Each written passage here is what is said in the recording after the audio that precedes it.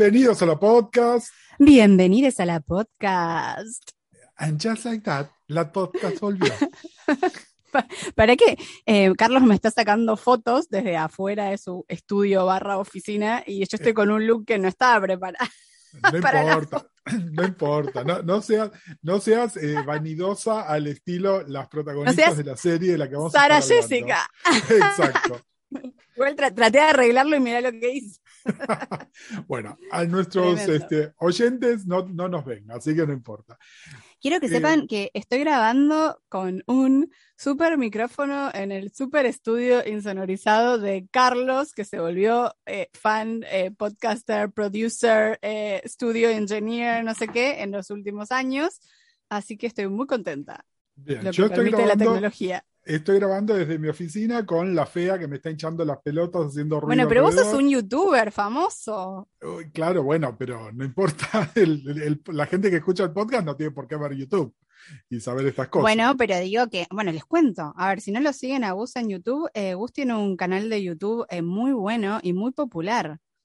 Es cierto. Y yo lo que tendría que hacer es apagar el WhatsApp, ¿no? Porque sí. me están entrando mensajotes. Bueno, perdón. Digo que sos un youtuber y como youtuber tenés tu equipment acorde. Sí. Lo que pasa es que no está bien insonorizado el estudio, digamos. Tengo la ventana que está abierta porque hace calorcito y entonces entra un poco de ruido de afuera, pero después sí tengo buen micrófono y esas cosas, así que estamos bien. Bueno, esta es la temporada 8 de la podcast. 8, Mariana. Amazing. Empezamos en el 2014, cuando nuestras vidas eran muy diferentes. Muy distintas. Tenemos que hacer un timelapse o algo. Bueno, pero está bueno porque por ahí es pertinente para la serie de la que vamos a estar hablando. Y hagamos el paso del tiempo. Claro. Qué cruel. Hagamos primero el descargo. Vieron que normalmente cuando nos ausentamos un tiempo largo con Mariana, hacemos un episodio que es medio de ponernos al día, qué estuvimos viendo, qué estuvimos haciendo y qué sé yo. Este año lo vamos a hacer, pero va a ser el segundo episodio. ¿Por qué? Porque el episodio que las personas nos están pidiendo es Las personas es el de And Just Like That. Y justamente nada, como terminó hace relativamente poco la serie, nos pareció que estaba bueno hacer primero el And Just Like That y el mes que viene hacemos lo que sería el episodio 2, es lo que normalmente sería nuestro episodio 1 y el episodio 1 es el And Just Like That. Pero bueno, And Just Like That, vieron que nosotros veníamos haciendo nuestro review cronológico de Sex and the City.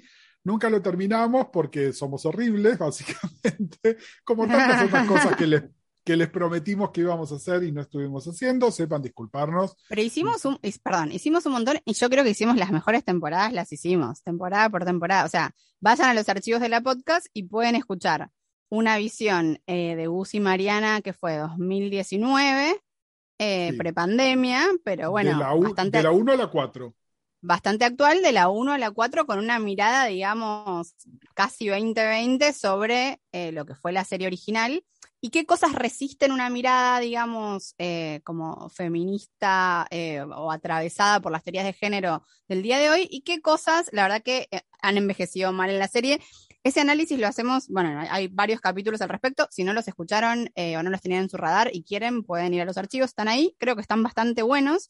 Y son un buen previously on para este episodio porque hay muchas cosas que no nos vamos a repetir lo que ya dijimos. Total, y además creo que en ningún momento nos imaginamos que pasadas las películas, que sobre todo la segunda película la segunda película es una cosa que te da ganas de arrancarte los ojos. Debe ser de las peores cosas que vi en mi vida. Total. Entonces, parecía que la franquicia estaba como muerta, hasta que esta cosa del And streaming, Just Like That. And Just Like That, con estas cosas del streaming y la necesidad de contenido, y especialmente de contenido que esté basado en propiedades intelectuales que ya están probadas que funcionan, ¿no? Porque creo que en realidad lo que pasó es eso.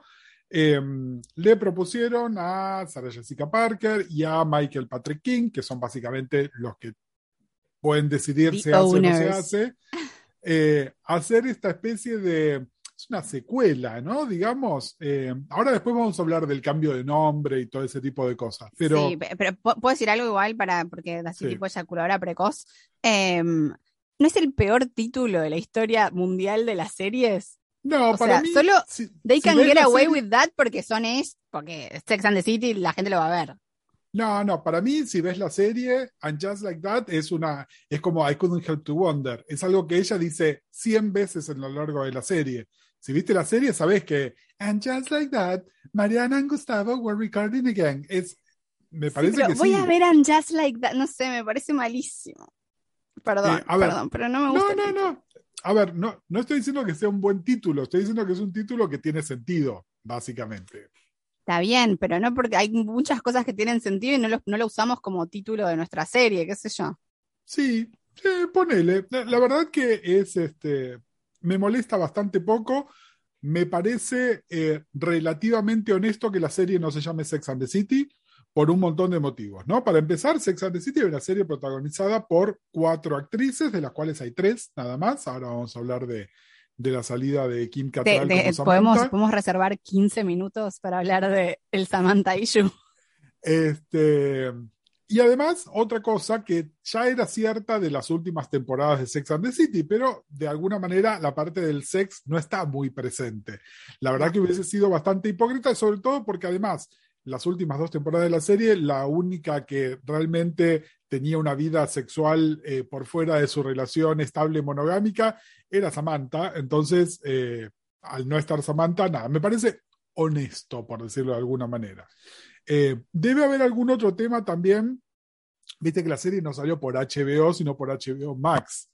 Que si están leyendo noticias del entertainment, tienen distintos líderes y no se llevan bien unos con los otros. Es decir, HBO intenta seguir siendo HBO la cadena de prestigio, ¿no? Que hace muchísimas menos series que salen semanalmente y que se emiten los domingos y que después salen para streaming. Mientras que HBO Max tiene otras reglas, es más barato, en general lo que hace es más barato en el buen sentido, es decir, más barato de menor costo, y están como bajo la presión de producir muchísimo más que lo que produce HBO. Es decir, HBO bajo su sí, sale como a competirle un poco más a Netflix, ¿no? Claro, sí, a Netflix y a Star y a todos los otros streamers, a Peacock, que acá no lo tenemos, pero que de hecho la programación de Peacock nosotros la vemos a través de HBO Max, por eso vemos, no sé, Girls Forever y hay una serie de cosas híbridas, por ejemplo, Hacks, que nosotros es una serie de HBO Max, pero es una producción de Universal que es Peacock, ¿no? Es decir, hay una... Perdón, ¿Girls Five Eva está en HBO Max acá? Sí. Ah, boludo, la hubiera revisto si sabía. ¿Por qué no me dijiste cuando me la recomendaste? Porque no estaba todavía cuando te la recomendé. Después porque vos a mí me tenés que hacer como a los gatos, viste, que los llevas a las piedritas, como si no las encuentro.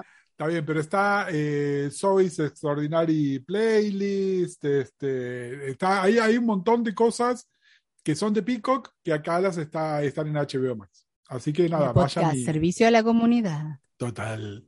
Bueno, el tema es, esta serie salió, ya tenía prensa en contra a partir del momento que salió, por motivos varios que les vinimos hablando en todos los episodios que hablamos de Sex and the City, ¿no? Básicamente porque se considera que es una serie de minitas y entonces ya hay cierta prensa que hablaba negativamente. Pero después está la pregunta de ¿para qué? No es decir, ¿para qué volver? ¿Para qué volver tanto tiempo después? ¿Para qué volver sin todo el elenco original? ¿No? Sí, yo creo que la pregunta como de fondo, y que me encantaría que intentáramos responderla, o al menos subjetivamente vos y yo, es si realmente tenía algún valor en sí mismo o era simplemente una oportunidad comercial, ¿no? Creo que esa es lo que subyace a todas las otras preguntas. Es, a ver, ¿tienen ganas realmente de contar alguna historia? ¿Hay algo que merece la pena ser contado independientemente? ¿O es simplemente la gallina de los huevos de oro que la vamos a exprimir un poco más? Bueno, ellos te van a decir que tenían algo para contar. Yo creo que no como está hecha la serie, pero que contar la historia de estas mujeres 20 años después, con sus problemáticas de adultas, digamos, valía la pena. Ahora vamos a Sí, ver si... para mí también, y perdón, vamos a hablar con spoilers, o sea, de toda la De temporada, así que todo, sí. cualquier cosa, y si no sé si vivieron en una burbuja y no saben lo que pasa al final del capítulo 1, perdonen, pero se los voy a contar. Pero yo cuando, digamos, yo no sabía nada, no, digamos, no sabía lo que pasaba. Eh, y cuando vi, digamos, que mataban a Big, dije, puta, qué bien, porque me parece una manera de salir del problema Nanny Fine, ¿no? Sí. Como muy, muy, muy, y aparte que justamente, que es como orgánica con el hecho de que en la vida real pasó todo ese tiempo. Y que entonces no es simplemente como de un capítulo para otro que salieron de una temporada, no sé qué dijiste, pasaron 20 años y el chabón se murió. No, pasaron 20 años. Entonces, digamos, hay algo que me pareció muy inteligente, o sea, como un shade guionístico que me saco el sombrero porque realmente me da la sensación de que era la única manera de poder seguir contando una historia con Carrie que no le ejerciera violencia como a la trama del personaje, más allá de después de lo que pase después o lo que sea, digo que en sí, como lo que sería tipo la premisa de la nueva serie, que es, se muere Big y Carrie tiene que reconstruir, tiene que reconstruir su vida, a mí me parece que es súper, súper inteligente como premisa y como detonante, digamos. Sí, sí, era cambiar el status quo radicalmente, sobre todo cambiar el status quo, no tanto de la serie, sino de las películas y del sabor amargo que dejaron las películas también, ¿no? Total, porque Yo las creo, películas, o sea, realmente eran una cosa imposible de mirar, sobre todo la segunda. porque si bien uno puede decir ignoren las películas, lo cierto es que eh, hay algunas cositas, como que, por ejemplo, Carrie y Dick se casaron y se fueron a vivir ahí a Park Avenue, qué sé yo, que pasan en las películas. A ver, puede ser una elipsis perfectamente, ¿no? Ellos tuvieron un final feliz, el final feliz implica matrimonio y vida ideal en Nueva York. Pero digamos, eso lo vimos además, y de hecho, Igual en yo la no creo película que 1 que el casamiento no estuvo bueno, ¿no? nadie que llegue a esta serie me parece que no va a haber visto las películas, o sea, Bueno, capaz no las... ahí está el tema. Muchas de las críticas de la serie es de un público muy joven que vinció la serie y no necesariamente vio las películas. Es decir, Bueno, por ahí no bien, el bien por público, ellas. es decir, por ahí no el público hardcore que estaba esperando que pusieran los primeros episodios en HBO Max para verlo, pero mucha de la conversación cultural es de gente que no es contemporánea de la serie o por lo menos no tenían edad para entenderla y disfrutarla cuando fue saliendo. Es decir, empecemos por lo siguiente, el primer episodio de Sex and the City es del año 98, ¿no? Es Sí, decir, sí, totalmente. O sea, es decir para mí era, bueno, yo tenía en el 98 17 años, 18. O sea claro, bueno, que yo me yo acuerdo de tenía, verlo, yo tenía 29, ¿entendés? Yo tenía la claro, misma edad que la ellas edad cuando de salió. ellas. Exactamente. Es decir, es bien generación X y por eso también estoy más dispuesto a justificar algunas de las decisiones de estas mujeres cincuentonas ahora también, ¿no? Como puto cincuentón también. Digamos, hay una traslación ahí. Yo envejecí de la misma manera que ellas, por ahí mejor. Pero, Bueno, depende cuál. ¿Podemos hablar un segundo de eso, el elefante en el cuarto de And Just Like That? A ver, ¿puedo ponerme a decir lo que no hay que decir? sí, no, está reviviendo Canosa, no sé qué te pasa. O sea, a mí, espera, tengo que mandarle un mensaje a Carlitos Misirian, que nos mandó un mensaje desde la isla de Manhattan, donde está pasando una vida que CryptoTech, así, entrepreneur, y se la cruzó a Sarah Jessica Parker por la calle y me dijo que está aún más divina que como se la ve en la serie. A mí, yo no entiendo las críticas o sea, yo no entiendo qué cirujano tiene esta mujer, pero realmente está, o sea, digamos, no perdió nada de su cara, no perdió expresión, o sea, es como, no sé, yo la veo Sí, súper bien. para mí el secreto es que no tiene cirujano, justamente. Debe tener tratamientos eh, con inyecciones y con productos y qué sé yo, pero creo que no hubo bisturí, y ahí está el secreto. ¿No? Entonces retiene su cara. Su cara, artificialmente conservada, pero es su cara, porque además siempre fue eso. A ver, es una actriz que a los 20 años se podría haber hecho a nariz y eligió no hacerlo, ¿no? Es decir, es coherente con el resto de su approach hacia la edad, digamos. Pero me dio mucha, mucha, mucha pena Christine Davis, Charlotte, porque realmente no, de tanto Botox no tiene expresividad, o sea, no puede mover la cara. Vos sabés que yo vi tus tweets al respecto y no... A ver, sí es cierto que en el primer episodio, que además sí esto se debe haber firmado diagéticamente, digamos, así que se debe haber firmado 1 o 2 meses después, tiene todo recién hecho y le falta movimiento. Pero si vas viendo los otros episodios, es la cara de Charlotte con la boca un poco más estirada, pero es su cara. No me parece que sea no, tan es distinta. totalmente su cara, pero yo siento que no la puede mover su cara. No sé, como que me dio... No me dio esa impresión. Sí, está la decisión que es lógica para el personaje, pero que la actriz no hizo, de que Miranda tenga el pelo blanco. Lo cierto es que... Pero y entonces divino. le pusieron... Sí, no, pero le pusieron Porque esas pelucas que son horribles. No sé, para mí le quedaba divino. No, a ver, la elección estética es bárbara, pero la calidad de la peluca es espantosa. Y además Eso suele suceder. Se la van cambiando la peluca y es cada vez peor. Y de hecho, en el último episodio, el chiste es que está pelirroja otra vez y es que le sacaron. Es su pelo.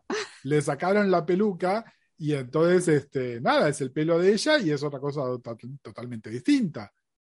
Bueno, muchas veces te digo que también se usa peluca porque es mucho más fácil y más rápido, o sea, se filma más rápido. Y muchas actrices como que en determinado momento no quieren que les toquen el pelo todos los días, pues se lo hacen mierda, entonces prefieren también usar una peluca. Está bien, todo divino. La serie es carísima, gasten un poquitito menos en filmar en las calles de Nueva York y gasten en una peluca, porque realmente es fea y se nota mucho, porque además... Abramos un crowdfunding, una peluca para Miranda. Una peluca para Miranda, claro, exactamente. Una peluca decente. De haber una temporada 2, igual ella se supone que volvió ahora a estar pelirroja. Pero bueno, el tema es, y hablando de justamente de Cynthia Nixon y de Miranda, ¿no? Se acercaron a estas dos actrices, a Kim Cattrall ni siquiera le preguntaron si quería volver, es decir, siempre estuvo... ¿no le preguntaron? No, estuvo siempre clarísimo que no iba a ser parte del proyecto. Pero toda la temporada es una gran invitación a que vuelva. Bueno, pero... Ahí está el tema, es decir, ya habían decidido matar a Vic, no la podían matar a Samantha también.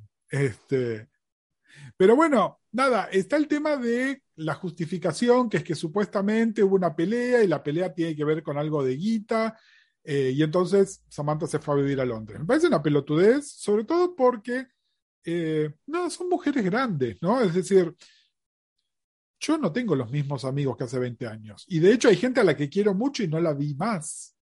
¿No? Y no es que me peleé. Bueno, pero hay algo como distintas. un poco naif. Hay algo un poco naif donde la serie, por un lado, digamos, todo el tiempo dice que pasó el tiempo, pero por otro lado, es como si todo empezara ahora. O sea, y eso es insoportable. Así como que te digo, qué bueno la decisión de que maten a Big, me parece que es completamente antinatural ver cómo cada una conoce a su amiga étnica, digamos, bueno, ahora. La burrada es esa. Es decir, cuando Christine Davis estaba sin laburar y dijo, sí, te voy a pagar las expensas. Cynthia Nixon no, es una actriz que sigue laburando, que está en televisión, que trabaja en teatro, que tiene una carrera política, es decir, para convencerla, ella de alguna manera dijo, bueno, pero tenemos que hacer algo que sea más relevante a la época y bla, y qué sé yo. Que eso tiene que ver con toda la historia de Miranda que ahora vamos a comentar por separado. Pero también dijeron, bueno, la principal crítica que se le ha hecho a la serie es que era extremadamente blanca a un punto irreal para personas que están viviendo en Nueva York y que todas las personas de cualquier tipo de minoría, incluyendo los varones gays, eran tokens absolutos, al punto que los únicos 2 personajes gay que había terminaron en pareja uno con el otro de la manera más absurda. De nuevo, algo que sucede en las películas. Alguien que no vio las series no va a entender muy bien por qué Anthony y Stanford están en pareja, casados de hecho, ¿no? Son esas cosas, nada, burradas de las películas, ¿no? También. Pero perdón, lo que hacen con Stanford, de que, o sea, cómo lo sacan al personaje porque se murió el actor, me parece tremendo, me parece una falta de amor. Bueno, pero velo, a ver, yo lo veo de esta manera. Nadie sabía que se iba a morir me olvidé el nombre del actor. Bueno, nada, el actor que hacía de Stanford, perdón, me olvidé el nombre en este momento. Nadie sabía que se iba a morir, es más, aparentemente la única que sabía que estaba enfermo era Sarah Jessica y le dijo, esto queda entre nosotros. Y ya habían decidido matar a Big. Matar a dos personajes me parece que era como demasiado. No, no digo que lo tenían que matar, digo que de repente es como, ay, sí, se fue, es un pelotudo, bla, bla, y a ver, por lo menos Samantha manda textos, Stanford desaparece directamente de la historia, es como, bueno, listo, nunca sucedió. Sí, lo que pasa es que... Nunca más lo nombran. Claro, bueno, pero ponele que alguien recibe un texto de Stanford y vos sabés que el actor está muerto. Porque bueno, hay un tema ahí, a ver, hablemos también de algo que, justamente, todo esto que estamos diciendo, ¿no? Hablemos de la real life de Cynthia exactamente. Nixon. Y no, de los cruces exactamente entre la ficción y la real. Cynthia Nixon, por si ustedes no lo saben, ya de adulta y después de haber tenido varias relaciones heterosis y de haber ya sido madre, conoció a una mujer que no sé si se sigue identificando como mujer, puede ser que ahora se identifique como persona no binaria, y se pusieron en pareja y Cynthia Nixon se volvió medio una activista del tema, y entonces dijo, bueno, esto que me pasó a mí de adulta, vamos a incorporarlo dentro de la historia de lo que le pasó a Miranda. Ahora, aparte de esto, después que se terminó de filmar la serie, empiezan a salir todas las alegaciones sobre abuso de Chris Knott, que era Vic, que está bien, lo habían matado en el primer episodio. Es verdad, boludo, teníamos muchas cosas para hablar, bueno, muchas cosas. Pero lo habían pero filmado. Esto tiene que ser un capítulo triple, te digo, no sé, tengo mucho para decir. Lo habían filmado para que apareciera en la Dream Sequence del último episodio y decidieron sacarlo. Y en el medio de la filmación de la serie se muere el actor que hacía de Stanford también. Es decir, es difícil... ¿Cómo haces para abstraerte de todo esto? No te abstraes, está pasando.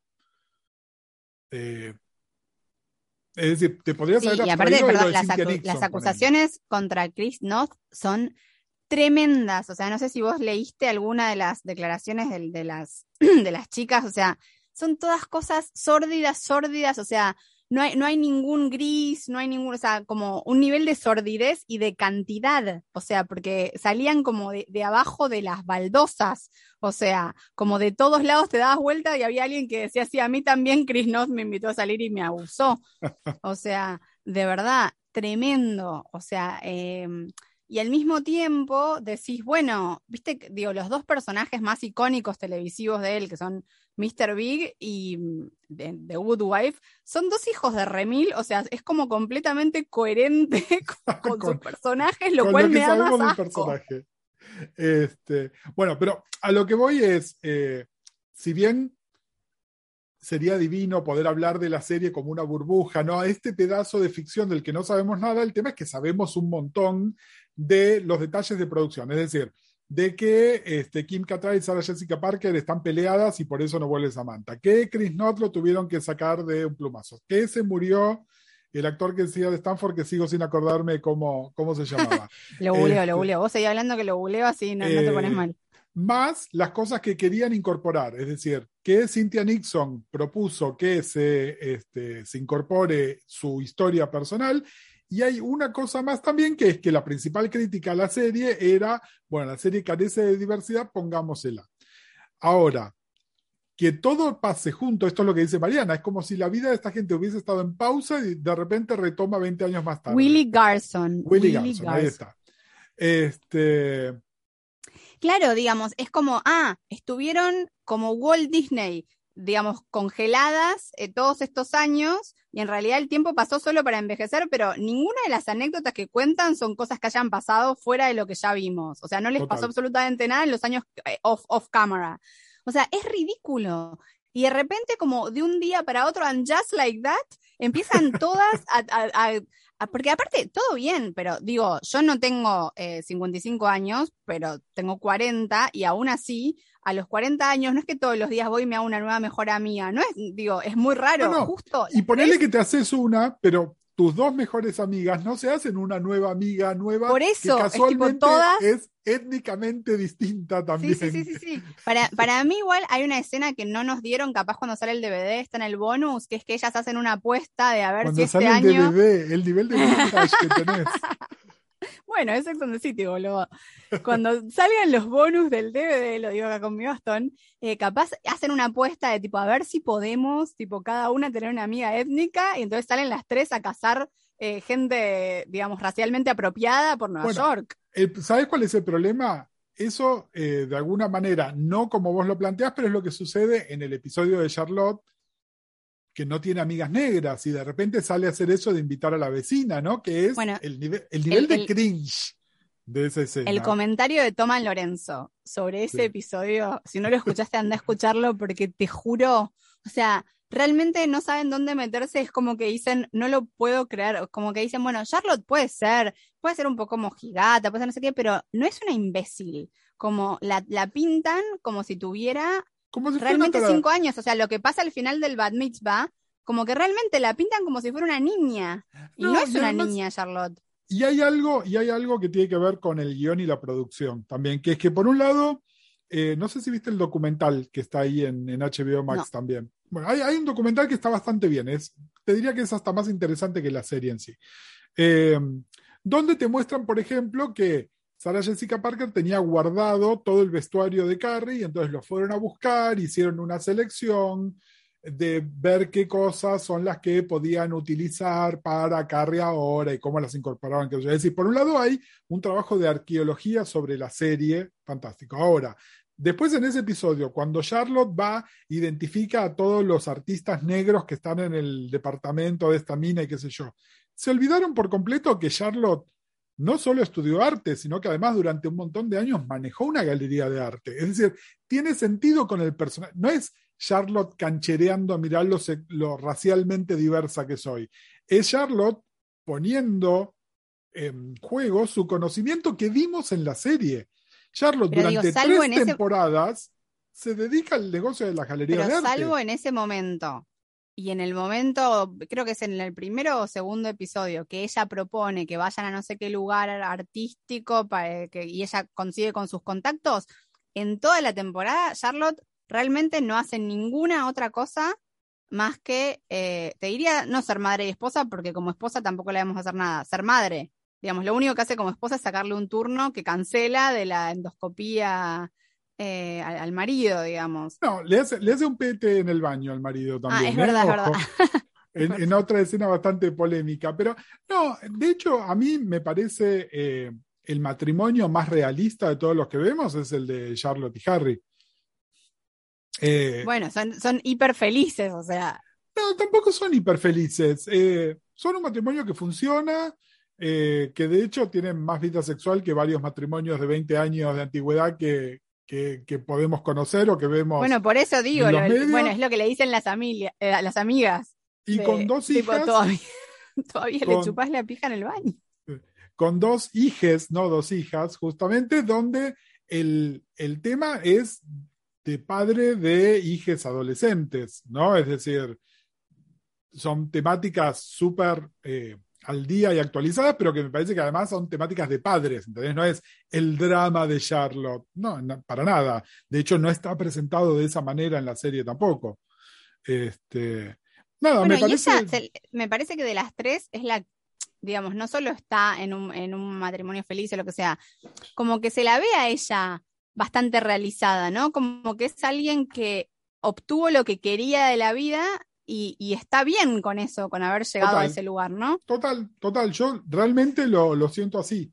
Es decir, me parece que por ahí la serie es menos generosa con ella, Pero bueno, también es cierto que Charlotte siempre fue la cuarta en el cartel, digamos, ¿no? Nunca fue el personaje más protagónico de la serie.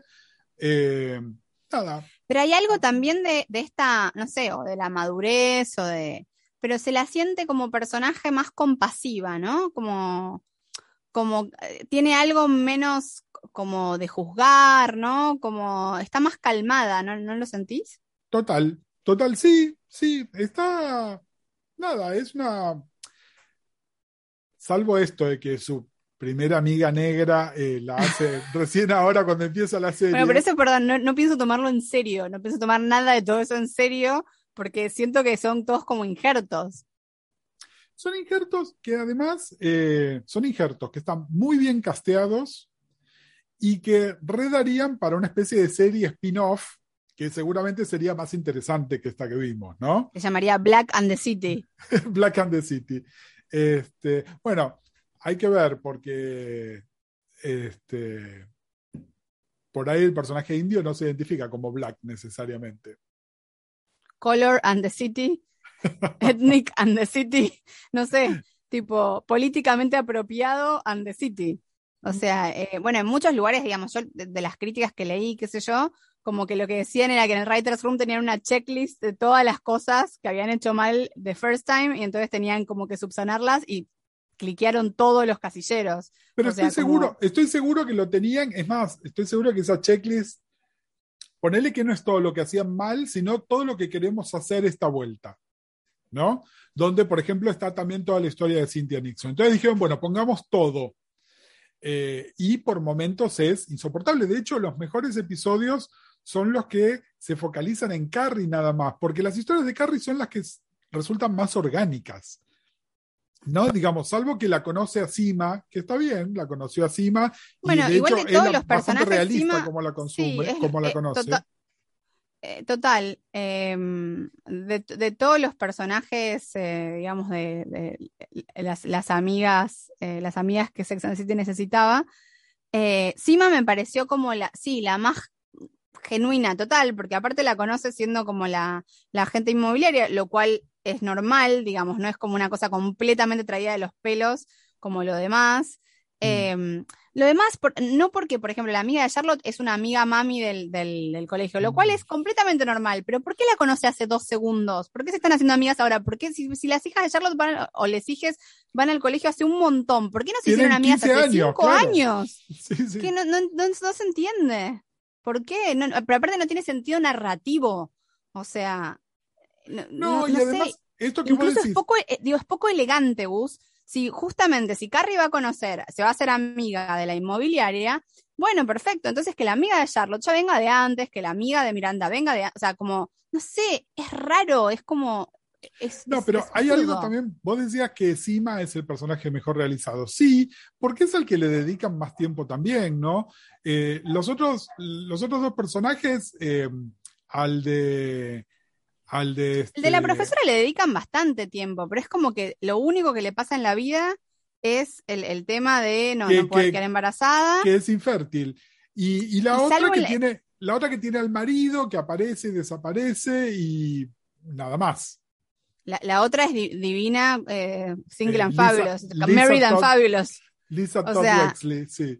la otra que viene en la limusina y trae el carrito de comida, no me acuerdo qué, pero Sí, sí. digamos, sí, la otra, ese como personaje no existe. Pero a mí lo que me molestó del personaje de la profesora es que en la escena de presentación parece que va a ser un personaje súper interesante y después eso se abandona completamente. O sea, todo lo que tiene para decir, todas las teorías políticas, todo, digamos, todo lo que tiene en esa primera escena ese personaje, se abandona. Digamos, se abandona completamente. O sea, después es simplemente una mujer que no puede quedar embarazada y esa es la única nota que toca ese personaje. Que se Y no cruza. estoy de acuerdo con que tenga poca pantalla. Tiene un montón de escenas. Y es siempre Sí, lo mismo. hablemos de la pobre Karen Pittman que tiene papeles con muchísima pantalla en dos series, entre comillas, de prestigio, que tuvieron temporadas de mierda, ¿no? Porque está en la última temporada de The Morning Show, a la que nunca le dedicamos un programa. Bueno, yo no pude terminarla, pero tengo un amigo que le mando un beso, Juan Martín, que empezó a ver The Morning Show y me empezó a mandar mensajes porque, y yo lo dije la vez que hablamos de The Morning Show, él y yo habíamos escrito una serie que también transcurría en un talk show que yo y nos hacía acordar.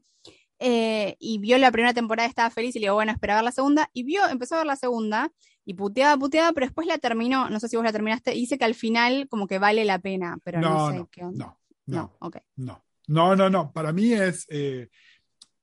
Estoy súper sorpresa de que decidieron hacer una tercera temporada. Igual eso lo podemos hablar un poco más el programa que viene. Que así no perdemos tiempo, que acá tenemos mucho. Y que es una de las cosas que quedó trunca también, ¿no? A ver, empecemos a hablar un poco también de otros elefantes en la habitación, que es que, sobre todo Carrie, ahora es mega rica. Sí. ¿No? Es decir, se compra un departamento con vista al río, que es una propiedad que sale no menos de $10 millones. Y no le gusta y no la usa. Sí, para no decirle que no a la mina de real estate, ¿no? Es decir, si bien siempre fue un programa sobre gente que estaba muy bien económicamente, ahora el personaje de Carrie, sobre todo, es ridículamente rica. Que está bien, a ver, la serie siempre fue de eso, no sé hasta qué punto se hacen cargo de esto, ¿no? Es decir, bueno, Carrie se queda dura de la espalda y sigue viviendo en un departamento sin ascensor. Y es tipo, tenés la plata, como me dice Jan siempre a mí, que cuando quiero pichulear con esa algo. Esa es una ridiculez, digamos, una ridiculez, pero como hay tantas de las cosas que pasan en la serie que son ridículas, en algún punto de todas las ridiculeces es la que menos me molesta, qué sé yo, te da trama, bueno, dale, seguí por ahí. Pero puedo detenerme un segundo en esto porque de todas las cosas que estuve pensando sobre la serie, sobre la vuelta, sobre qué hacer hoy en día 2022 con lo políticamente correcto en una serie, ¿no? Como que, y también porque escuché algunos comentarios, de las críticas que se hicieron, qué sé yo, y que Michael Patrick King, ¿no? ¿Es el nombre? Sí. Que Michael Patrick King, bueno, como que entendía que es un señor de 70 años y que entonces, bueno, había algunos temas que él no manejaba y que entonces armó un writer's room como más diverso y con gente más joven, digamos, con gente joven y con mujeres que tenían la edad que tienen las protagonistas ahora, ¿no? Pero lo que cuentan, como off the record del writer's room, es que muchas veces le picheaban ideas y que él decía, no, esto no va porque yo no lo entiendo. Y no, porque no sos porque tenés 70 años. ¿Entendés? Sí, entonces me parece que hay cosas que Michael Patrick King no entiende y que también él es un señor que debe tener más o menos el nivel socioeconómico que tiene el personaje de Carrie actualmente, o sea, está cagado en guita, y yo creo que el verdadero elefante en el room, digamos que el verdadero tabú de Sex and the City no es la raza, sino la pobreza. O sea, un conflicto realmente interesante sería qué pasa si tienen una amiga pobre, o sea, pobre desde el punto de vista de ellas. ¿Qué pasa si tiene una amiga que no puede ir a cenar a esos lugares? ¿Qué pasa si tiene una amiga que tiene que comprar ropa en otros lugares? O sea, eso es un conflicto realmente interesante. O sea, porque la cosa de Charlotte tocando la puerta, porque ese tipo, tengo que tener amigos negros, es ridículo. O sea, y siento que no hay manera de salir de ese plot airoso como guionista. No, porque además, Mariana, esto cringe. Que vos decís, ella va y golpea la puerta de su vecina que vive en el mismo edificio que ella en Park Avenue. Entonces, por más que sea negra, es una mujer negra privilegiada que vive en Park Avenue. Pero completamente, porque decir, su los personajes que están sigue siendo la misma. Es que por eso digo que el tabú es otro, porque este personaje que traen, que encima es negra de ojos verdes, ¿no? Sí. La amiga de ella con esos turbantes con piedras y qué sé yo, que llega en limusina a un lugar y que entonces cuando dicen resolveme esto, ella que hace logística le trae un food truck como a todo culo que pagó con su Amex Black. O sea, digo, qué sé yo, no sé si justamente lo que se les pedía era eso. O sea, como que creo que hay una cuestión, digamos, que está bien, como, no sé, post-pandemia, el feel good, la gente quiere ver algo, entre comillas, aspiracional, pero siento que ya la serie pasó de aspiracional a me da un poco de rechazo, como que ya es como, no sé, o sea, sobre todo porque no es Schitt's Creek, o sea, como que no se ríen de eso, hay algo de intentar volver eso aspiracional, o sea, a comprarte un departamento enfrente del Hudson y, ay, bueno, pero no me gustó, no sé qué. A ella la pintan como adorable por eso, no la Sí, pintan sí. como desagradable. Igual, ojo, ahí lo que te voy a decir es, si bien tenés razón, creo que también juega con unas convenciones totalmente salidas del realismo, y por eso nos resulta chocante cuando se pone realista, que tienen más que ver con los códigos de la comedia romántica, ¿no? Estoy pensando en nada, la última comedia romántica actual, más o menos buena que vi, es la de Jennifer López, es Marry Me, donde todo es como una especie de cuento de hadas, ¿entendés? Ella es mega famosa y vive en una torre en Nueva York y se maneja, pero es el equivalente 2022 a Cenicienta, básicamente. Creo que en realidad Sex and the City, la original, tenía un poco de eso, pero cuando le querés poner esta capa de relevancia social y diversidad étnica y qué sé yo, la terminás de romper. Es decir, esto se sostenía en la realidad mientras era efectivamente irreal, pero Eran los después no. 90, o sea, había algo, y aparte hay algo, me parece como, ¿vieron ese concepto de tone deaf? Como, ¿cómo se traduciría tone deaf? Como algo de que le erran Sí, en el tono, sí, ¿no? desafinado, sí. Claro, le erran en el sentido de que aparte ellos arrancan no negando la pandemia. Bueno, el COVID pasó, pero a estos personajes no les pasó nada con la pandemia. O sea, porque en general, globalmente, hubo un giro, digamos, incluso de la gente de muchísima guita, a algo un poquitito más austero, ¿no? No sé, No, como, no, no, no, no, no, ¿no? no, no. No, y mucho Pero menos de en Estados valorar otras Unidos. cosas, no No, sé. no, no, no. No, eso, ahí vos estás tone deaf con los norteamericanos. No. Puede ser. ¿Entendés? Es decir, que todas estas actrices digan que son demócratas no significa que todos esos personajes no sean republicanos. No, no, totalmente, no, en absoluto. No, no, no. Pero para nada, ¿eh? Para nada. Me parece que nada, no les movió nada. A la mayoría de la gente acá no les movió nada. Mariana, oíme, hace un mes estaba todo el mundo con COVID encerrado en su casa y hoy nos olvidamos ya que teníamos COVID en Argentina. ¿Entendés? Que estamos empobrecidísimos. No, no, no, no. Pero para nada, ¿eh? No, no estoy de acuerdo en Bueno, no sé, absoluto. a mí, digamos, toda la cosa de un mundo mágico en el que absolutamente toda la gente que ellas conocen puede ir a cenar y almorzar a esos lugares, digamos, y nadie tiene nunca un problema de dinero, nadie, No, bueno, ninguno de los personajes. pero eso cuando se hicieron cargo del problema de dinero era para algo absurdo. Tipo, Charlotte le da su diamante a Carrie para que se compre el departamento porque se tiene que comprar un departamento porque Aidan se fue. Eso nunca lo llegamos a comentar en la podcast, pero digamos, el mayor problema de dinero que tenían era ese también, ¿no? Lo que pasa es que era otra moda y ellas eran más jóvenes también y por ahí entonces ahora las ves como vieja cambirusa de plata y antes había una cosa donde las veías más joven y te pasaba cosas distintas o les perdonabas otras cosas que ahora que son mujeres grandes no se las perdonás. ¿No? Creo, Bueno, creo que hay puede algo de ser. eso. Creo Puede que ser, hay pero algo nada, de pero eso. quería decir eso porque la verdad que lo estuve pensando, digamos, que era lo que más me molestaba. Y, y aparte también lo digo como guionista, porque siento que, digo, donde hay un conflicto, hay una oportunidad de guión. Digo, hay lugares interesantes para explorar en esos conflictos y de comedia, como que pueden ser graciosos. Sí, Digo, bueno, pero acá, Incluso Friends sí, hace 30 años, igual aclaremos aunque sea en algo. joda, lo hacía. Aclaremos algo. Si bien Sex and the City, las primeras 2 temporadas son de comedia, después derivó en otra cosa. And Just Like That no es una comedia. No, no. No, no. Just Like That es, en el mejor de los casos, una dramedy, a tal punto que además tampoco dura media hora ya. Los episodios son de 1 hora, es decir, se corrió por completo del registro de la comedia. No intenta ni serlo. Es un híbrido de otra cosa también, porque yo no sé si yo quisiera ver un drama protagonizado por Carrie, Charlotte y Miranda. No sé si son personajes que sostendrían un drama si yo no conociera todos los años que fueron personajes de comedia. Si no, no sé si se sostendría, por lo menos con este nivel de guión, que estamos de acuerdo, es mediocre para abajo, digamos, ¿no?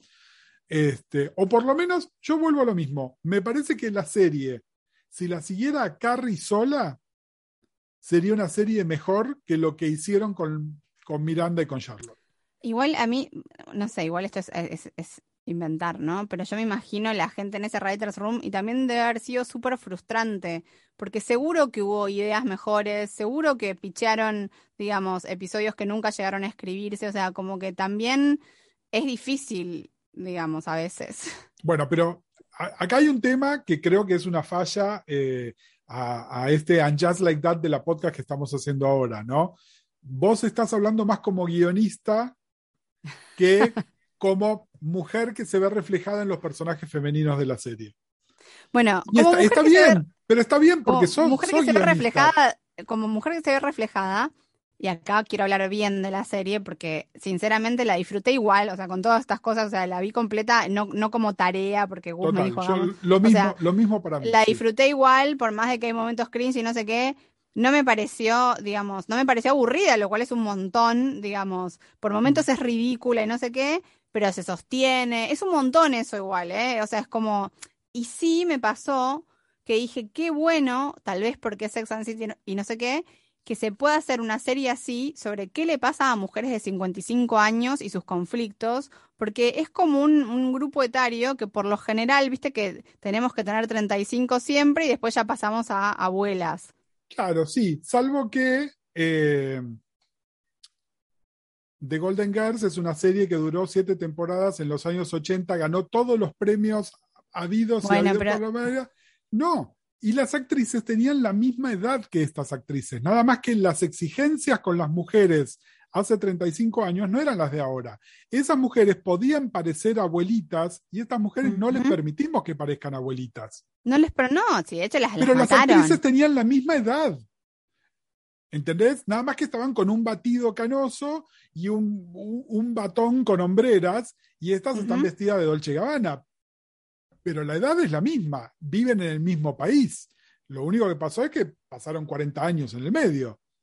Sí, Es sí, y que decir, cada vez el mundo es más cruel con las mujeres. sí, Real. con la demanda que le están poniendo, sí, absolutamente. A lo que voy Pero es, bueno, digo, incluso me parece, incluso siento que en el gran pastiche y en el gran que tiran para todos lados, a veces casi por error le aciertan, porque hacen tantas cosas que por momentos, tienen momentos de mucha lucidez. O sea, el momento en que Carrie va al cirujano, ¿no? Y el tipo la mira y le dice, te haría acá, la photoshopea, que aparte es casi un guiño, porque la ves a ella en la época sí, de sí, Sex and the City original, como que creo que tiene momentos la serie en que toca realmente cosas de manera profunda, ¿no? Como que por momentos logra eso, decir, che, este es el conflicto de una mina de esta edad. Y ellas hablan de la edad, del paso del tiempo, o sea, qué sé yo, bueno, lo de la menopausia se toca muy de costado y termina como con un gag de que Charlotte sí. tiene puesto el coso ese blanco y se mancha. Pero qué sé yo, como que siento que, o sea, a mí me da pena porque el hecho del paso del tiempo real, o sea, me hizo pensar en cosas muy lindas, tipo en Boyhood o cuestiones que hacen que el formato serie, ¿no? Como que las actrices hayan envejecido al mismo tiempo que los personajes. Es buenísimo y daba la oportunidad de hacer algo con más profundidad, sobre todo si no tenía que ser una comedia jaja.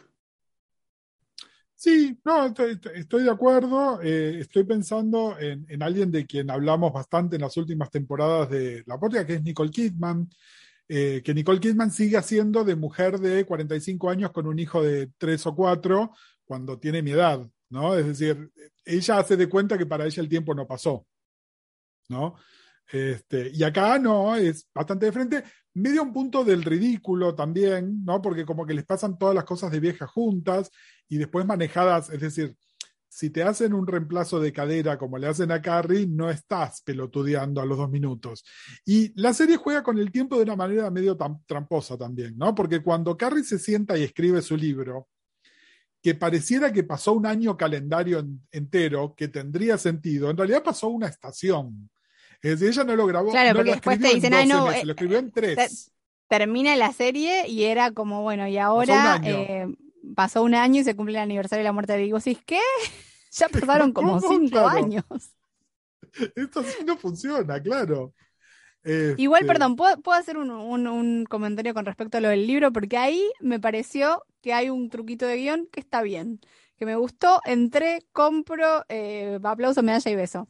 Porque, digamos, hay algo que es cuando ella habla, voy a explicar una cosa que pues, tal vez es obvia, pero tal vez no.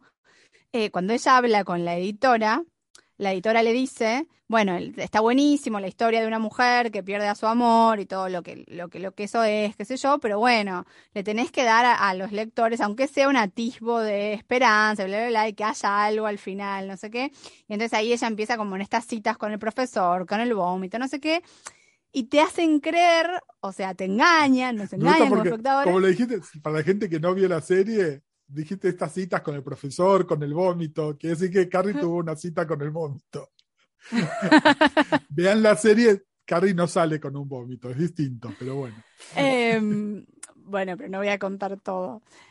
Asumo que la vieron y si no, no les importa.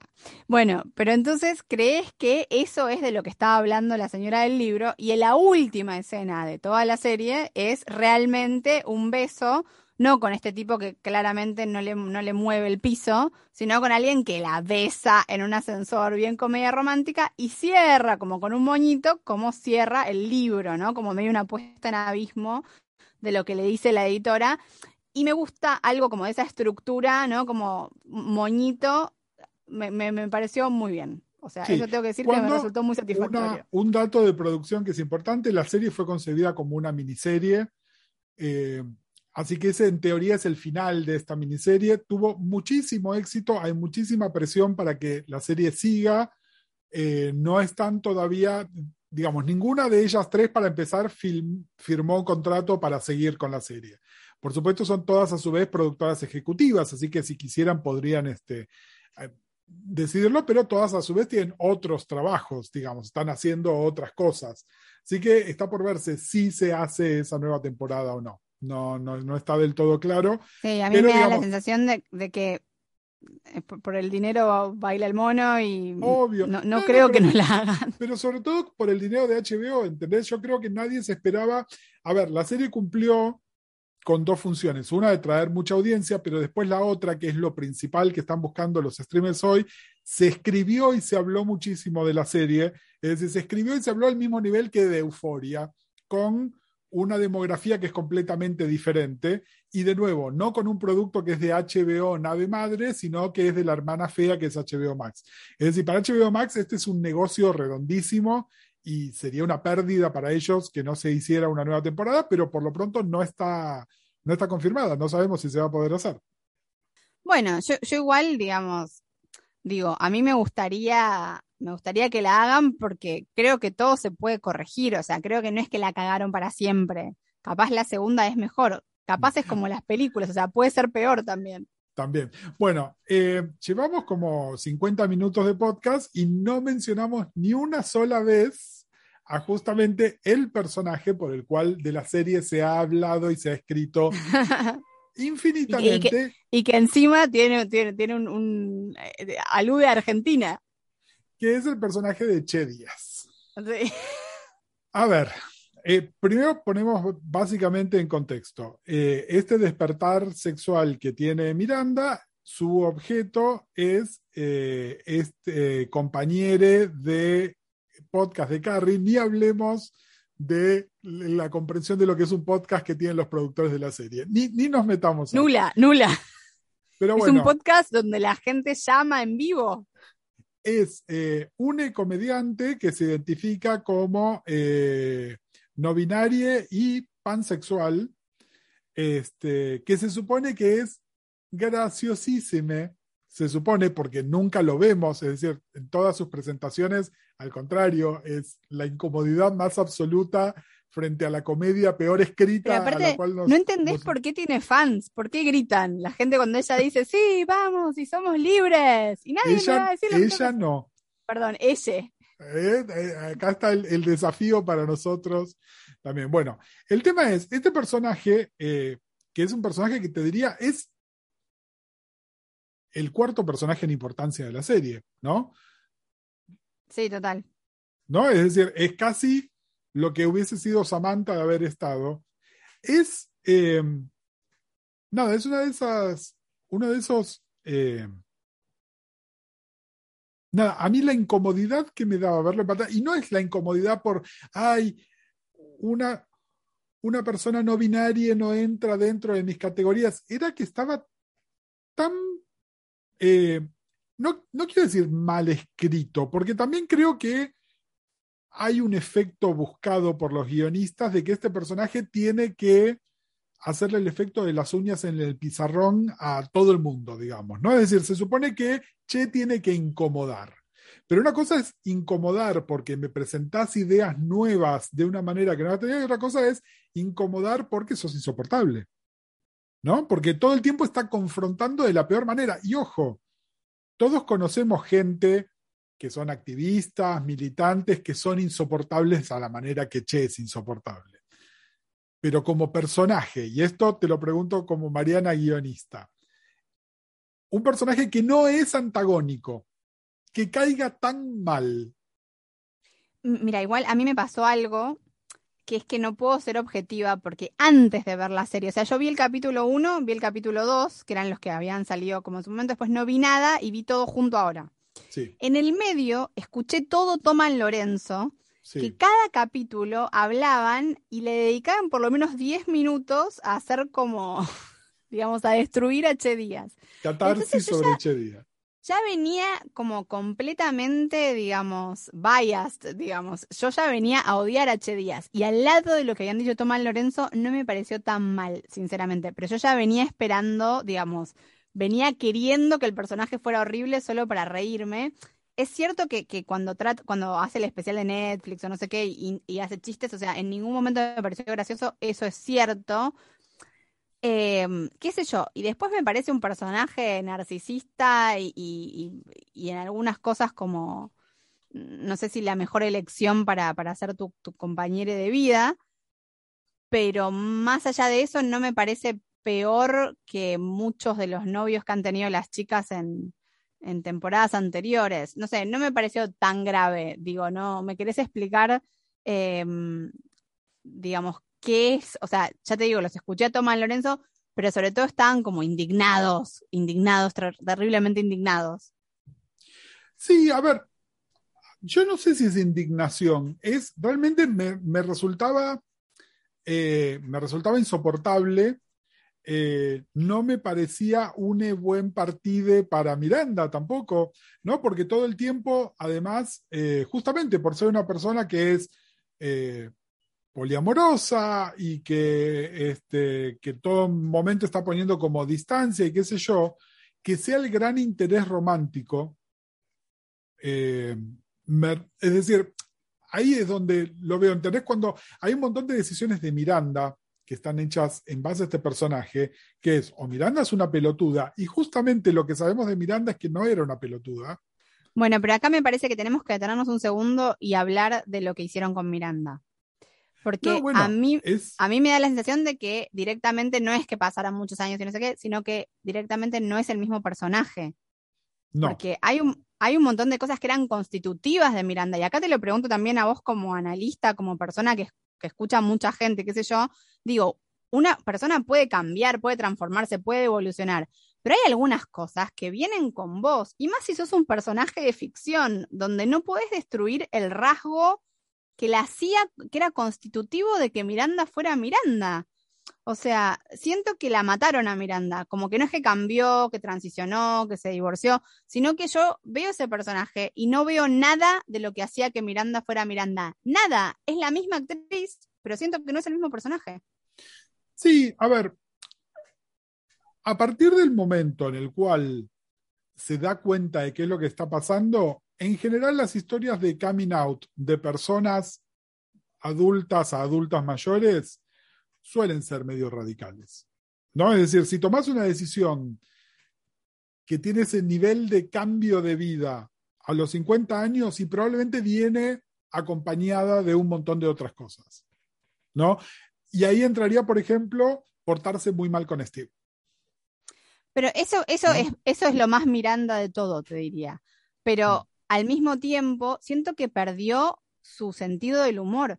Siento que perdió su cinismo, su sarcasmo, perdió como, perdió su, a ver, perdió su ambición, porque no digo que tenga que seguir siendo una abogada corporativa si no es lo que quiere hacer, lo entiendo, tiene otra ambición, pero dejar ir la pasantía y qué sé yo, que de hecho Carrie se lo dice, y ahí también hay una opinión de las amigas sobre lo que sienten de Che como compañere de ¿no? romántica.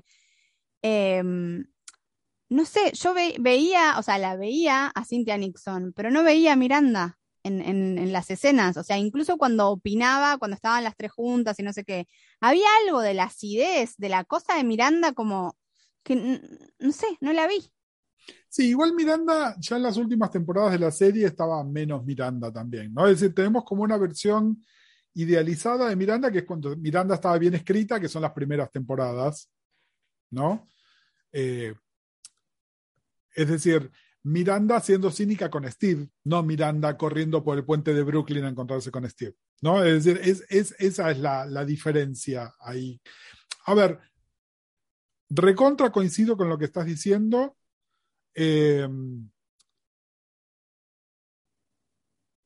Pero sí, qué sé yo, no sé, hay algo más sutil. Yo creo que lo que está medio en juego es la moralidad de ella. Y no la moralidad por ser infiel o por sino la moralidad en el sentido de ser de fierro para sus amigas o no. ¿No? Eso es un poco lo que está en juego, digamos. Cuando Carrie se siente un poco exageradamente traicionada porque cuando ella necesitaba que su amiga la ayude con algo, ella estaba cogiendo en la cocina, ¿no? Eso es lo que Miranda nunca hubiese hecho. Es decir, Miranda tenía una cosa de deber que incluso le jugaba en contra, ¿no? Justamente la neurosis de Miranda hacía que el deber estuviese por encima de cualquier otra cosa. Y ahí es donde se puede justificar que, por ejemplo, ella dejó de trabajar como abogada, porque, bueno, sí había algo del deber y del trabajo que la estaba opacando a ella como persona. Bueno, pero ¿no? perdón, acá volvemos, digo, Miranda, por más de que era una abogada, digamos, exitosa y todo, bla, bla, bla, no tiene la posición económica de la viuda de Mr. Big, ¿no? No, bueno, no. ¿De qué vive Miranda? No. Miranda era una abogada corporativa socia. Es muy común que una persona de ese nivel socioeconómico tenga ahorros para jubilarse a los 55 años. Sí. Sí. O sea, ella está jubilada y va a vivir, o sea, vive de rentas. Miranda tiene cerca de $1 millón en el banco que se ganó laburando y que lo tiene trabajando. Steve ahora es el dueño de su bar, al cual mal no le va, así que en ese hogar además hay 2 ingresos. No, eso es totalmente... Miranda no era una abogada picapleitos, era una abogada que trabajaba en una de estas firmas a todo culo, donde lo que se negocian son contratos de adquisiciones entre empresas, no sacar a alguien de la cárcel. No, es totalmente coherente, eso no me molesta para nada. No sé, yo la vi como, digamos, como sin ambición, tal vez porque toda esta trama de la universidad y no sé qué sonaba tan poco creíble ahí que... sí, no, eso es lo poco creíble, es decir, sin ambición, pero sin ambición con respecto a esta cosa vocacional. Ella lo que dice es, yo soy abogada y podría ser una abogada trabajando para el bien en lugar de para el mal, como dice. Pero eso no lo vemos. No, pero no solo no lo vemos, sino que además cuando tiene la oportunidad de participar en esta pasantía, le dice que no para irse corriendo detrás de Che, ¿no? Donde además ahí está el tema. Todo eso, en una temporada más larga, como eran las originales de Sex and the City, eso terminaba mal, donde entonces Miranda tenía que hacer un balance, ¿no? Tipo, bueno, yo salí corriendo detrás de Che para ser feliz en lo romántico, sexual, amoroso, pero pagué el costo de que me perdí esta oportunidad laboral y me rompieron el corazón, porque no hay historia en la cual Che no termine cagándola a Miranda. Eso me parece pero que ahí también no hay algo claro. raro, donde de repente, venite conmigo a LA, de repente sos la única persona con la que me estoy acostando. Todo el tiempo estuviste diciendo lo contrario y de repente sos la única persona con la que me estoy acostando. No sé, bueno, es raro. eso sí es mal guión. O cuando ella interrumpe la sesión creativa de Che, y Che después le dice, no, dale, quédate. No le diría a ese personaje, no, dale, quédate. La sacaría cagando. Se enojaría, le diría, lo nuestro no puede ser. No, y además, alguien que tiene la experiencia que se supone que tiene Che, que te la refregan en la cara todo el tiempo, agarraría al vuelo la vulnerabilidad de Miranda. Y si agarró al vuelo la vulnerabilidad y sigue con ella, es una perversa, une perverse. ¿No? Porque está abusando de la debilidad romántico, intelectual, amorosa de su potencial compañera. Es decir, bueno, me parece que ahí está pero igual el tema. puede haber un personaje perverso. Eso en sí, o sea, no es que está mal, no está ni mal ni bien, es un personaje. O sea, de hecho, hubo algo que decían Tomás Lorenzo que yo me quedé pensando, y te voy a preguntar qué opinas, sobre la escena de la paja. Sí. La escena cuando Carrie que termina con el gag del pis, que tengo que decir que me reí cuando Carrie se está meando y se termina haciendo pis encima porque a Miranda le están haciendo una paja que Carrie tiene que mirar además. Sí, no le están haciendo una paja, están simplificando. Están teniendo sexo. Un encuentro sexual, sí, punto. No es una paja. Porque está trivializando no te la dejo pasar. Esto es la podcast, no. Bueno, está teniendo el mejor sexo que tuvo en su vida Miranda en la cocina de Carrie. Y lo que decían Tomás Lorenzo es que les parecía tremendo porque Che es el jefe de Carrie y estaba en la casa de Carrie poniendo en pedo a la amiga y no sé qué, que era una amiga, y como que les parecía en algún punto moralmente mal.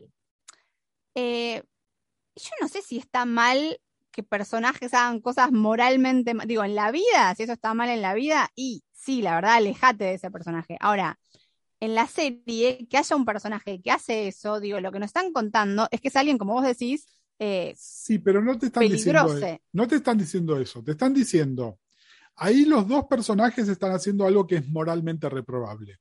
Miranda tendría que estar cuidando a la Carrie y no lo hace para echarse un polvito rápido, y Che está teniendo una relación no apropiada con su subordinada y la amiga de su subordinada. Uh-huh. Al comportamiento de Miranda, dentro de la trama de la serie, se lo cuestiona y se lo problematiza. Y al de Che no se lo vuelve a mencionar. Esa es la diferencia. Ok, entonces el tema es que en ningún momento intraserie esto se diga, che, ¿qué onda, Che? Pero ¿sabes por qué? Porque Michael Patrick King se debe haber cogido a todos los cadetes que trabajaban en la producción de Sex and the City y nunca vio que hubiese nada malo al respecto. Es decir, ahí la inferencia que estoy haciendo es sobre la moralidad de los guionistas, especialmente de la cabeza guionista, que de nuevo es este viejo puto rico de 70 años que no sabe cuáles son las reglas. ¿Entendés? En la serie se habla de Me Too, pero él no sabe lo que es el Me Too. Ese es el problema. Ese es el verdadero problema de un montón de cosas de la serie. ¿Entendés? Que hay una desconexión absoluta. Yo lo veo de esa manera. Es decir, yo no estoy juzgando a los personajes. Perfecto, o sea, no está mal la escena, lo que está mal es que en ningún momento, justamente así como Carrie le dice, che, pero vas a dejar toda tu vida para irte atrás de esta persona, que en ningún momento le diga, mirá, más allá de que me hice pis encima, es mi jefe. O sea, claro. no da. Tenemos una relación profesional, claro. Lo que pasa es que me parece que justamente la persona que tenía el rol de hacer este tipo de planteos era Miranda, y queda ella como en un punto ciego. Bueno, pero mira, entre Carrie y Samantha 1000 veces se hizo esta vuelta. De hecho, hay un episodio que es el que Carrie la encuentra a Samantha chupándole la pija al tipo de FedEx y es texto en la serie, ¿no? Y el dar vueltas y lo que significa juzgar y la posición de yo no lo haría, ¿no? Que está implícita en el juzgar. Es decir, la serie habló de esto hace 20 años. Mejor de lo que lo hizo ahora. Es decir, Carrie se lo podría haber dicho y en realidad queda como que Carrie es caprichosa, pero si hay un momento en el cual Carrie se ganó ser caprichosa, era este. Carrie no podía caminar, la amiga que está de puntera para que ella pueda ir al baño, en el momento que ella necesitaba, no estaba. Entonces, digamos, eso se problematiza, lo de la amiga, como que fue una mala amiga, pero en ningún momento se plantea, de hecho, si yo no escuchaba lo de Tomás Lorenzo, capaz medio distraída porque la escena está buena y qué sé yo, pasa. O sea, como el hecho de que Che estaba ahí en calidad de jefe de Carrie. O sea, que no, digamos que cogerse a la amiga en la cocina no era una opción. No está bien, exactamente. Y de nuevo, ¿los personajes pueden hacer cosas que no están bien? Sí, claro, pero generalmente aparece una figura antagónica que nos problematiza esto.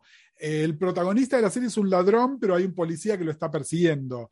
Hay alguien que caga a la esposa y hay alguien que le echa en cara que lo está haciendo. Es decir, un comentario. Acá la serie jamás se hace cargo de esto. ¿Por qué? Porque además hay algo ridículo en que Carrie, una escritora famosa e inmensamente rica, sea la empleada de un podcast de mala muerte que a los fines prácticos en realidad funciona como la radio, porque entendés que ellos no entienden, están tomando llamadas en vivo en un podcast. No, ¿entendés? Todo el tiempo es de nuevo, checklist, usemos la palabra podcast y en realidad era así, hablaban de radio, pero aparte, tenía perfecto sentido. Digamos, el centro de ese podcast son las llamadas en vivo. No es que tienen algún mensaje grabado, pregrabado. Y después, perdón, el podcast entre miles de comillas que tiene Carrie al final es simplemente ella hablando con oyentes. O sea, radio. Radio. Eso tiene un nombre, radio. Pero de nuevo, estamos hablando de gente que grabaste tu primer podcast. No, hiciste un programa de radio. Tuviste tu primer programa de radio. Fuiste claro, Luisa Delfino, o sea, hizo Te escucho, es el programa de Carrie. Nada, a ver, me parece que la serie es increíblemente fallida e igualmente me resulta disfrutable. Sí, no sí, me pasó lo mismo. Sí, me pasó lo mismo. Como que la mirás y decís, uy, no, don't go there, no. Y al mismo tiempo, sí, me divirtió. Sí, y es más, te hago como un spoiler de nuestro próximo episodio. Yo estoy muy intolerante con las ficciones, ¿no? Cosas de las cuales veo el piloto y las hago a la mierda, series de las cuales vi varias temporadas y de repente trastabillan en algo y me enojo y no la sigo mirando. Y en ningún momento me pasó con esta serie, y es más, si se hace una segunda temporada la voy a mirar también, porque me parece que está bien, que es interesante, me interesa saber qué le pasa a estos personajes. Sí, en mi lista de deseos estaría, escriban mejor a Miranda, probablemente, ¿no? Y denle algo para hacer a todas esas mujeres de color que contrataron para que sean parte un poco más integral del programa y que nada, podamos empatizar un poquitito con ellas. Al mismo tiempo tampoco, ¿no? Es necesario porque digo, en la serie original los otros personajes no aparecían todo el tiempo. No es necesario que todos los capítulos aparezcan todas las amigas de todas. O sea, puede haber un capítulo que haya una historia sobre Sima, otro capítulo que haya una historia sobre la profesora, qué sé yo. No es necesario que todas tengan trama todo el tiempo, porque justamente se vuelve muy superficial porque no hay manera de desarrollar todos esos personajes. O sea, más allá de su color de piel, o sea, no hay manera. ¿Qué pensaste de la vecina joven, la Carrie, los diarios de Carrie? Nada, está bien, eso es un comentario que me parece válido, ¿no? Para comentar un poco cómo era Carrie en ese momento también. Sí hay algo que es un poco como lo que decíamos recién de las Golden Girls, ¿no? Es decir, si ves la primera temporada de Sex and the City, donde Carrie tenía la misma edad que tenía esta piba y parecía mucho más grande, ¿no? Como que esta cosa de presentarse más joven o actuar más joven se aplica a lo largo de todas las edades también, ¿no?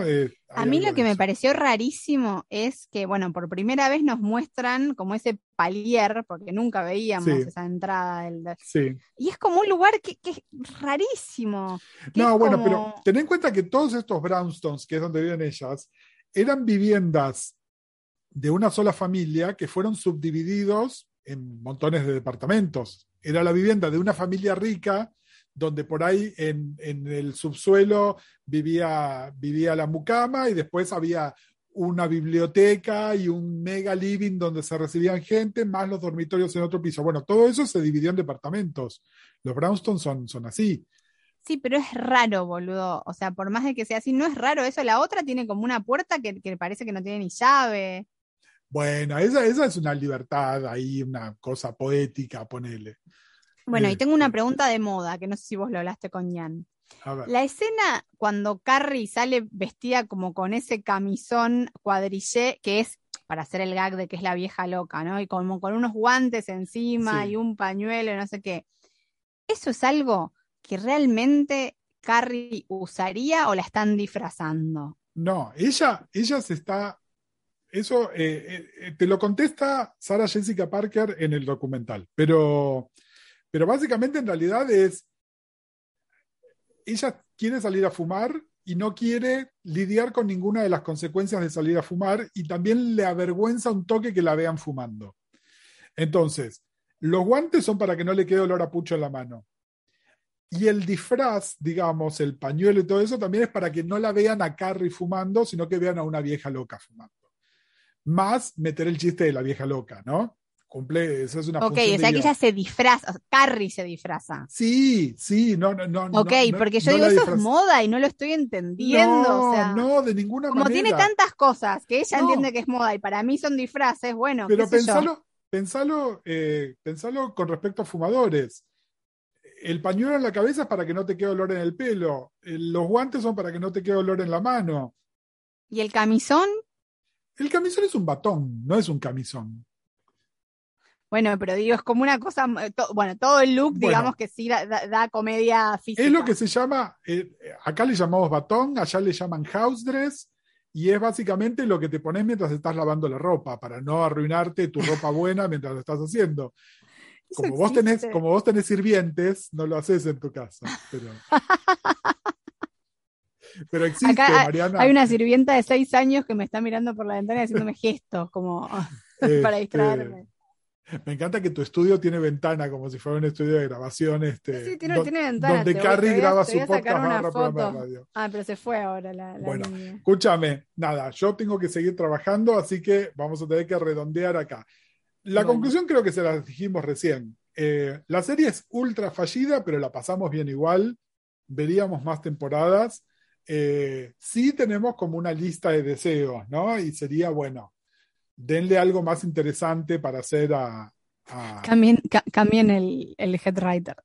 Díganle a Michael Patrick King que se quede como... La única manera que tendríamos de deshacernos de Michael Patrick King es que se muera. Perdón, quiero pasar un chivo, porque después no lo digo, y digo, ¿por qué no lo dije? Voy a estar dando un curso en mayo, pero ya están abiertas las inscripciones y es cupos limitados, así que nada, por eso lo aviso ahora. En el laboratorio de guión sobre cómo escribir una Biblia, una serie, bueno, introducción a un montón de cosas, pueden chusmearlo en mis redes o en las redes del laboratorio de guión. Está súper bueno el curso, así que si les interesa, es por Zoom. Así que desde cualquier lugar que nos estén escuchando lo pueden hacer si quieren. Nada, y eso. Bueno, y yo paso mi chivo.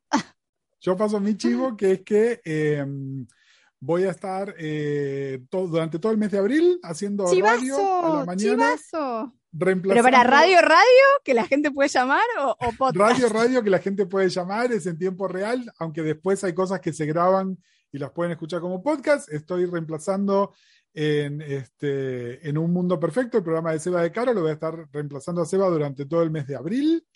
Es en Radio Sí, a partir creo que el lunes es el lunes 4 de abril. ¿Cómo te estás preparando? ¿Cómo?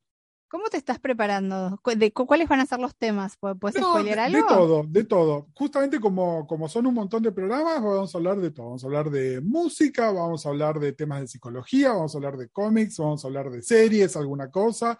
Por ahí invito a algún amigue a que salga al aire, como Mariana Levy o alguna cosa así. Así que nada, lo vamos viendo. Yo sabes que fui una vez a darlo a Seda a la radio y no me hizo hablar. Me hizo escuchar nomás. Me sentí un poco ofendida.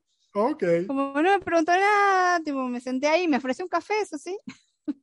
Hola, Seba, te mandamos un beso. Así que bueno, nada, nos escuchamos el mes que viene, calculo, viene lo que sería el primer episodio, que para ustedes va a ser el segundo, aunque todavía no lo grabamos, pero bueno. Perdón, ¿y a qué hora te pueden escuchar? ¿En abril? Es de 10 a 13 en Radio Sí, la encuentran online, es radiosí.com, si no me equivoco. Bueno, igual lo vas a poner todos los días, me imagino. Sí, en mis redes lo voy a estar promocionando todo. Así, la pesada. Así que sí. Bueno, escúchenlo, Gus. Si nos quieren comentar algo, ya saben, en Instagram, la podcast o en Instagram. En Instagram, la.podcast. Eso. Estamos de fase. Nos estamos hablando así.